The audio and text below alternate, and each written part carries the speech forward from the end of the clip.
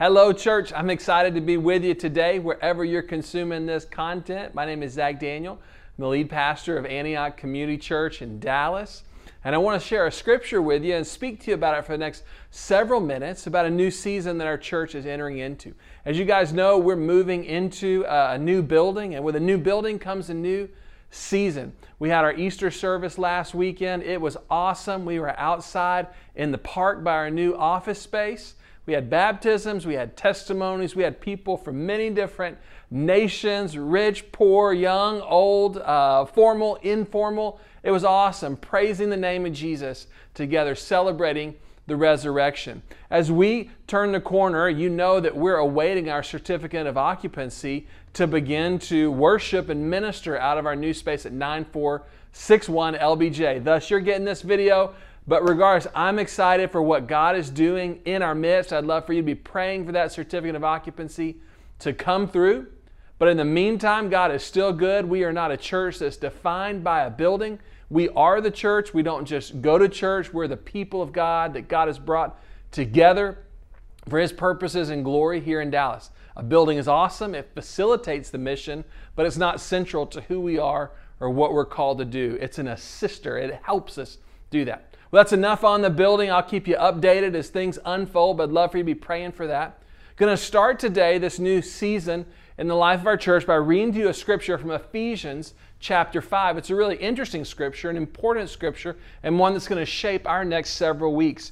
The Apostle Paul writes in Ephesians 5, verse 18, he says, "Don't be drunk with wine, for that is debauchery, but be filled with the Spirit, addressing one another in psalms and hymns and spiritual songs, singing and making melody to the Lord with your heart, giving thanks always for everything to God the Father in the name of our Lord Jesus Christ, submitting to one another out of reverence for God."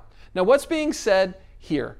Well, first, he's giving a command that as followers of Jesus, that we're not to be drunk with wine. Why? Because he said it leads to debauchery. It leads to immoral living, ungodly living, the type of lifestyle that Jesus has called us out of. Now, if you've ever been drunk with wine yourself or you've known someone who has, you get the idea. You understand the fruit that comes when you're drunk, right? But he contrasts being drunk with wine with this other concept, that of being filled with the Spirit. He says, hey, God's call in your life is not for you to be drunk with the wine of this world, but to be filled with the Holy Spirit. And just like there's fruit that comes from being drunk, there's a different type of fruit that comes from being filled with the Holy Spirit. If you've read through the Scriptures, if you've read through specifically the New Testament, you know some really awesome stuff happens when people, when communities, when churches, when families, when life groups are filled with the Holy Spirit. Number one, they get to know Jesus more. You see, Jesus said the role of the Holy Spirit was to glorify Him, was to lift Him up. The role of the Holy Spirit was to open our eyes afresh to see the majesty, the splendor, the awesomeness of Jesus, to take our breath away at how good Jesus is. That's what the Spirit does. The Spirit reminds us of the words of Jesus. The Spirit comforts us and helps us to know the love of God more and more. So when we're filled with the Holy Spirit, we grow in our relationship with God. And again, you can see that throughout the New Testament. Second thing that happens when people are filled with the Holy Spirit, that's really good news, some really amazing stuff happens in their character. Galatians chapter 5 tells us that the fruit of the Spirit is love and peace and joy and patience and goodness and kindness and gentleness and self-control. Our character is just good fruit comes out of it. I don't know of a person that doesn't want, I could use some more goodness in my character, some more patience with those who frustrate me, some more kindness, right? That's what being filled with the Spirit does. It produces that kind of fruit. Third thing that happens when people are filled with the Spirit is miraculous stuff starts happening around them. You read in the pages of the New Testament that when people are filled with the Spirit, they see people supernaturally healed. They see people delivered in the name of Jesus. They see people come to Christ, families changed, restored, transformed, cities even turned upside down with the goodness of Jesus saturating everywhere. It's awesome when people are filled with the Holy Spirit. Now you might be asking me, Zach, that sounds good. right? But how do I get filled with the Holy Spirit? How does that happen to someone? Well, Paul goes on, good news for us, he goes on to describe the environment in which this happens. Maybe one way to think of it is one of the pathways in which people, in which families, in which life groups, in which churches are filled with the Spirit. What does he say? He just says it right here. He says, address one another in psalms and hymns and spiritual songs, singing and making melody to the Lord with your heart. It's an environment of praise, is the atmosphere in which people are filled with the Holy Spirit. Not just praising anything, but praising God. Singing praises to the Lord is the environment in which people are filled with the Holy Spirit. It's a really interesting concept to think about. I remember as a young Christian, I had a great mentor one summer. I was working at a camp, and this guy was maybe a year, maybe 2 years older than me, but he'd been walking with Jesus a lot longer than I had. His name was Reggie. And Reggie was my co-counselor in my cabin. We worked with 14 and 15-year-old young men from all over America. It was an incredible summer. And Reggie would mentor me. He would teach me things about walking with Jesus. And one of the things that he said to me one day, he said, my dad taught me how to pour out my heart before the Lord, how to come before the Lord and pour my heart out to Him. And that struck me. I'd never heard anyone use that language. I'd never heard anyone describe that. But there was something about Reggie's relationship with Jesus that just made me take note that this was something that we learned how to do. It wasn't just something that might come naturally to everyone, but it was something that he had learned from his dad and that he was willing to help me learn how to do. Second mentor I had that summer, her name was Renee.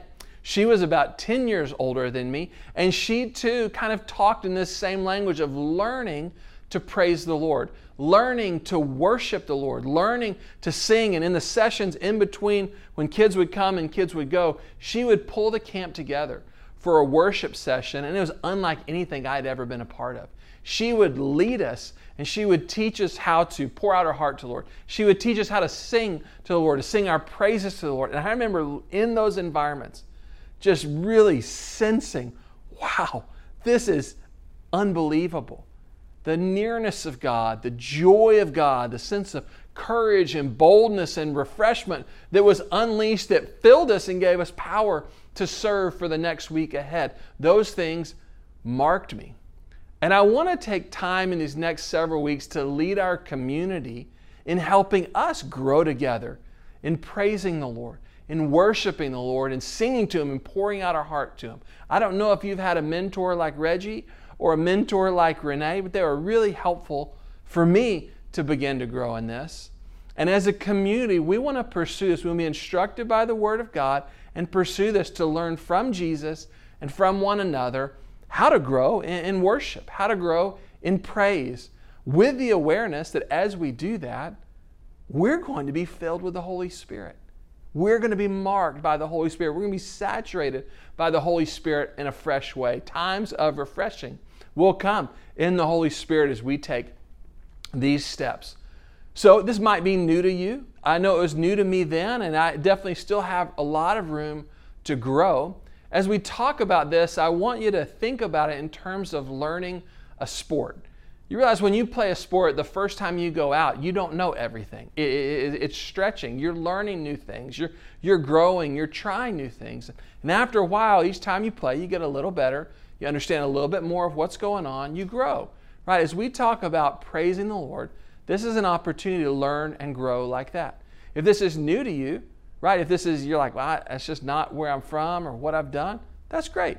We all start somewhere. And the big idea is we want to take steps together, you taking the right step for you, me taking the right step for me, but growing together into the things that God has called us to.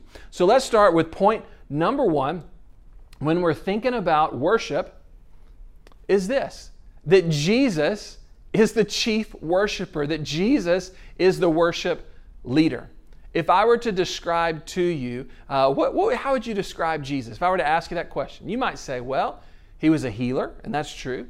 You might say He was a teacher, and that's true. You might say He's our Savior, And that's true. You might say He's Lord, and that's true. But Hebrews chapter 2 lets us in on an aspect of Jesus' ministry to us that's not widely talked about, but it's very clear throughout Scripture, and it's very important as we begin this study on praise. Hebrews chapter 2, verse 12, talking about the ministry of Jesus, says this. It's a prophecy about Jesus' ministry. And it says this, I, speaking of Jesus, will tell of your name, speaking of God the Father, I will tell of your name to my brothers, the people that He's redeemed. That's you and me. That's the church.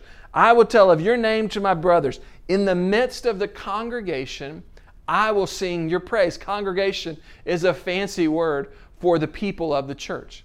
Here what we see, part of Jesus' ministry in our lives is to lead us in worshiping and praising God. In fact, in one of the Psalms it says that God puts a new song in our mouth, that His work in our lives fills us with a new song, a song of praise to Him. And Jesus is the one leading the way in that. He's the one showing us who God the Father is, how awesome God the Father is, and He's leading us, teaching us, training us to praise Him in song. We see this lived out in the Gospels in Mark chapter 15, after the Last Supper, where Jesus says, this is my body broken for you, and He breaks the bread, and He says, this is my blood poured out for you, and He pours the wine. He fulfills the Passover feast.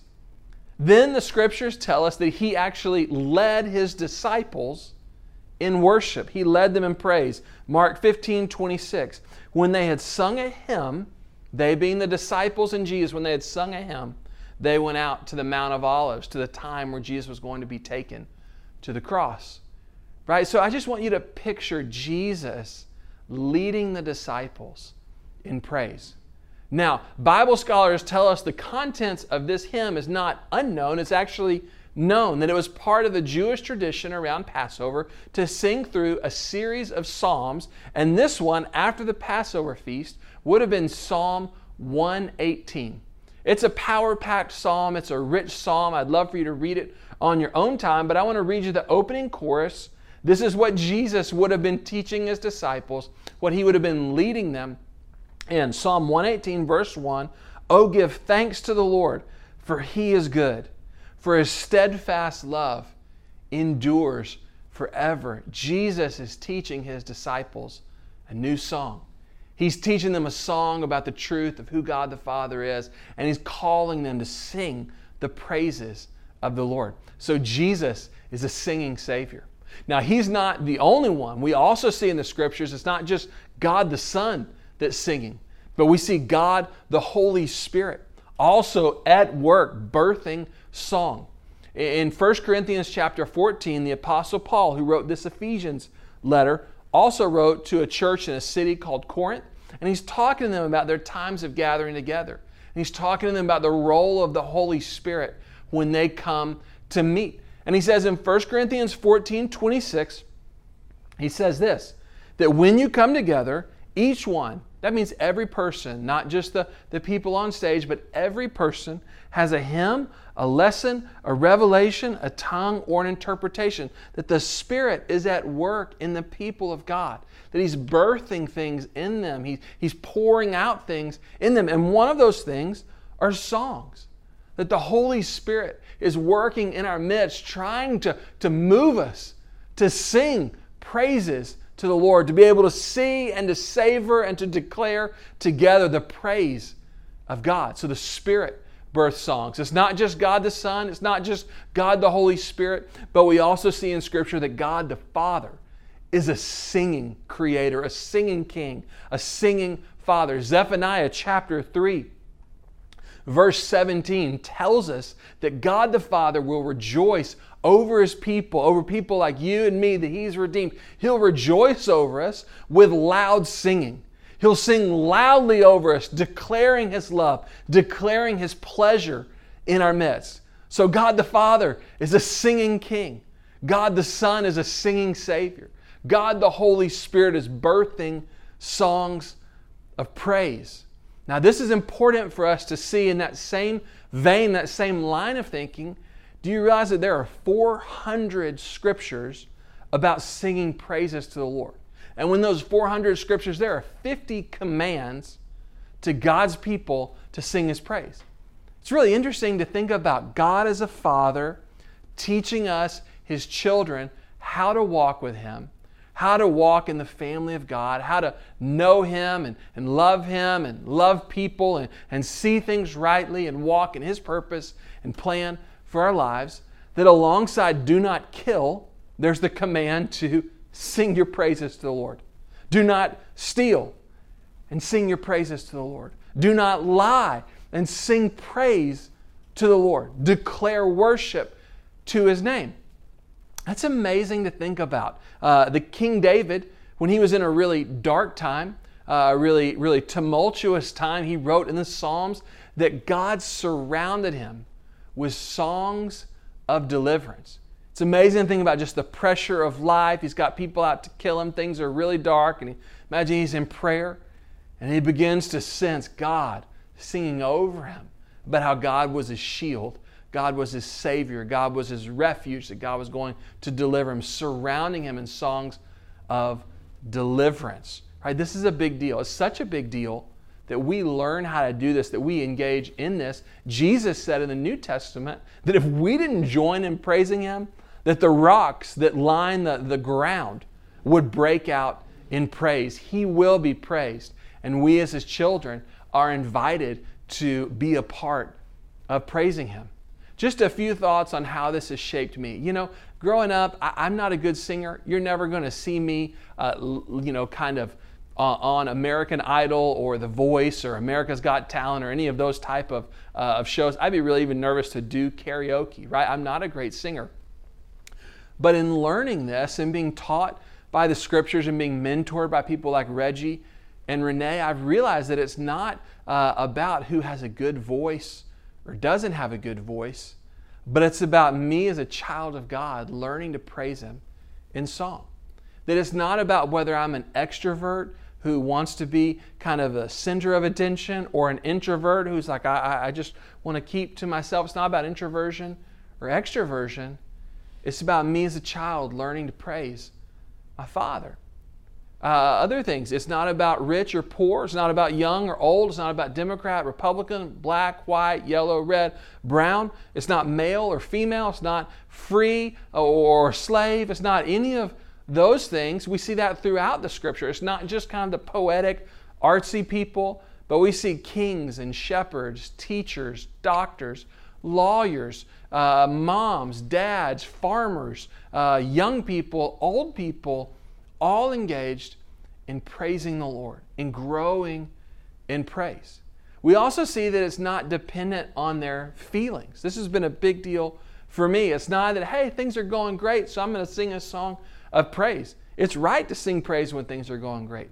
But so many times in the Scriptures, we see people in really dark places, in really discouraging situations, making the choice to focus on Jesus and to praise Him and to find strength in that place. So it's not about our feelings, but it's about a response to who God is, to His goodness, to His steadfast love. Remember, we're not led by our feelings. We're led by Jesus. And as we respond to Him, our feelings are shaped and molded and transformed, but they're not the things that leads. And so for me, those have been big points of growth in learning to sing. Learning to sing, even my voice is not that great. I can make it joyful, and that's what the Scripture calls me to. And learning to pour my heart out to the Lord. And learning to come when I feel like it, and when I don't, and to praise Him in that place. He's worthy of our praise. And in that place of praise, we are filled with the Holy Spirit. So in this series, we're going to walk through a number of times in Scriptures, different lessons we can learn about singing our praise to the Lord. Different things that happen, different situations we're going to learn together. I'm going to share each time, I'm going to share one story alongside Scripture out of church history of people taking this that you might not have heard before, of people taking these truths and applying them to their lives and what God did. And then each week we're going to practice together. In just a minute, your life group is going to practice worshiping together. And like I said before, anytime you try something new, I know it's a stretch, right? So I want you to figure out what would be an appropriate stretch for you. But I want to encourage you to engage. I want to encourage you to step into this thing that God has for us, that we can learn and we can grow together. I'm excited for what the next several weeks have in store for us as a community, and I'm excited that you are a part. I'll see you guys soon. I hope you enjoy this time of worship.